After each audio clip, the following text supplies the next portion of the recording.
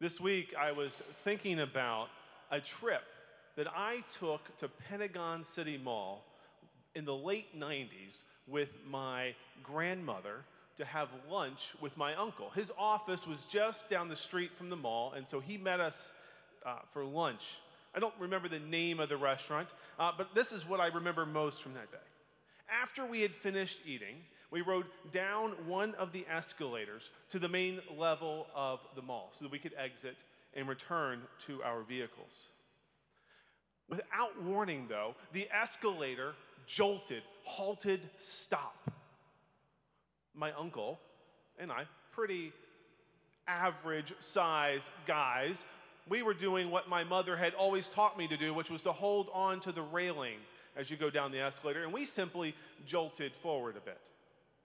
My grandmother, though, stubborn as she is, was not holding on to the rail, and so she flew forward into the arms of a service member who was returning to the Pentagon after having lunch with his family. Now, she wasn't disappointed to fall into the arms of a man in uniform, but he was quite surprised. You could say that this was the first disciples' experience following Jesus. Up to this point in the gospel, which Stacy read for us, the disciples' experience following Jesus was as though they were riding an escalator that changed speeds, directions, and at times shut off altogether without much warning. One minute, the disciples were watching feedings and healings. Miraculous things were happening before their eyes. And the next, Jesus was talking about suffering, death, and rejection. One minute, they're walking along Jesus by the sea, hearing about the glories of the kingdom of heaven. And then the next, they were being chastised for not paying attention closely enough.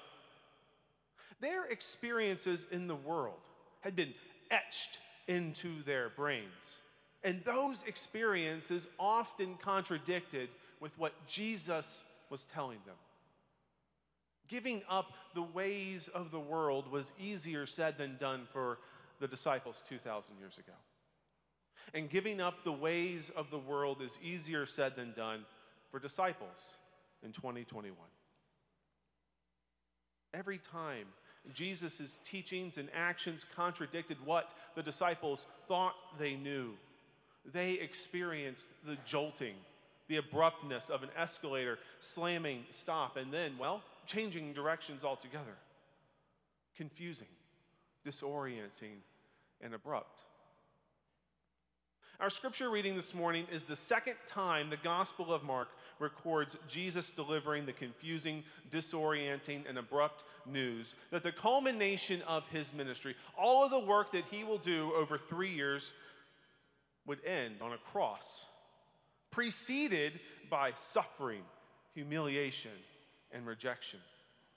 Just a chapter earlier, just last week, Jesus said that he must undergo great suffering and be rejected by the elders, the priests, the scribes, and then after being rejected, he would be killed, but 3 days rise again. Jesus, in our scripture reading this morning, echoed those words, saying that he would be betrayed into human hands. They would kill him, and after 3 days, he would rise again. The disciples were afraid, like Miss Linnea pointed to ask for clarification.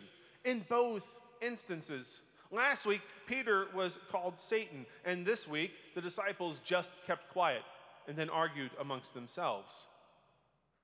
Living under the rule of Pax Romana, peace in Rome, the disciples knew exactly what Jesus meant when he said he would suffer and experience humiliation and rejection. And then Jesus threw in the bit about the cross. Roads throughout the empire were lined with crosses, with dissenters and troublemakers nailed to them, slowly dying, made an example of in their final moments.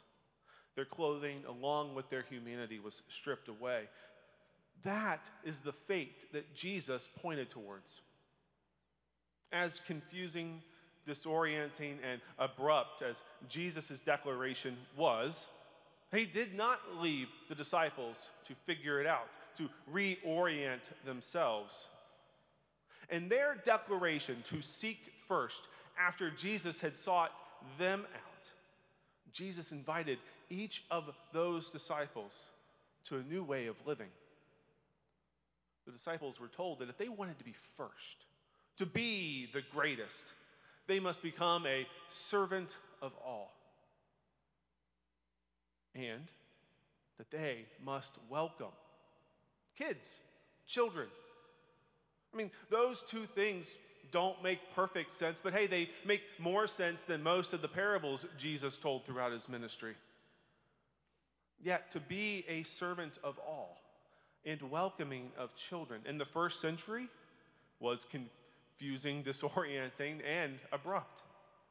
In order to undomesticate the gospel, we must know in 2021 that in the first century, the servant of all was the servant who ate, received their daily bread required for mere survival, after everyone in the home, including the children and the other servants, had had their fill. The servant of all is the recipient of the leftovers and the scraps wanted by no one else. These servants, along with children, were people of zero social standing. So I'm sorry, kids, it doesn't matter how cute or well-mannered you are.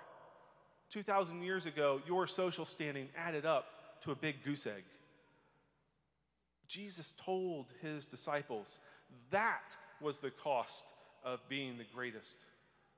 And then and now that cost is confusing, disorienting, and abrupt when compared to the ways of the world. These disciples, they could not catch a break. We read the Gospels, and at times it appears that the disciples just did not get it. They would say the wrong things at the wrong time. After seeing Jesus in our scripture reading today take a child into his arms, a few weeks from now, they will prevent children from coming to him. They were anxious and afraid while at sea when they should have been, like Jesus, asleep on the boat, maybe leaving one person awake to steer. The disciples continually misunderstood Jesus' actions and teachings, resulting in them placing their apostolic feet in their mouths. We might roll our eyes and scoff at their inability to seek first and ask questions later. Yet, these disciples are the apostolic mirror through which we locate ourselves in this story. Their missteps are our missteps. Their feet in the mouth moments of embarrassment are our moments. Their confusion, disorienting, and abrupt mistakes and misreadings of Jesus based on their experiences of the world mirror the confusion, disorientation, and abruptness each of us will feel when Jesus calls us away from the ways of the world and invites us, after seeking us first, to seek him, to follow him just as the first disciples did and just as disciples have done for centuries. And this, friends, is where we find Christ's good news. If the disciples are indeed a mirror to us, if their mistakes are our own mistakes, we can take heart. We don't have to live in fear because through the life, death, and resurrection of Christ, we, just like the first 12, have been claimed and redeemed. Like them, called away from their families and their occupations, we have been set to a new task. We've been set to simply follow, to seek, to follow Jesus where he leads us, individually, of course, but also as a community. As a community, we cannot follow Jesus without those he has sent to us, welcoming every single one who walks through the doors or comes across our path while we're in town. And as individuals, we cannot follow Jesus without the community he has sent us to. Jesus blew the first disciples' understanding and expectations of the Messiah out of the water. They expected someone who would overthrow the empires of the world, come in kicking A and taking names. And like the first 12, Jesus has blown our own expectations of the Messiah out of the water. In doing so, an invitation to seek him out has been extended to all of us, regardless of our ability to make sense of him or even where he sends us. In the church, we call this grace. And grace is confusing, disorienting, and abrupt. As confusing, disorienting, and abrupt as an escalator throwing your grandmother 15 feet forward into the arms of an officer in one of the branches of the military. But that very same grace is also amazing. I offer it to you in the name of the Father, Son, and Holy Spirit. Amen.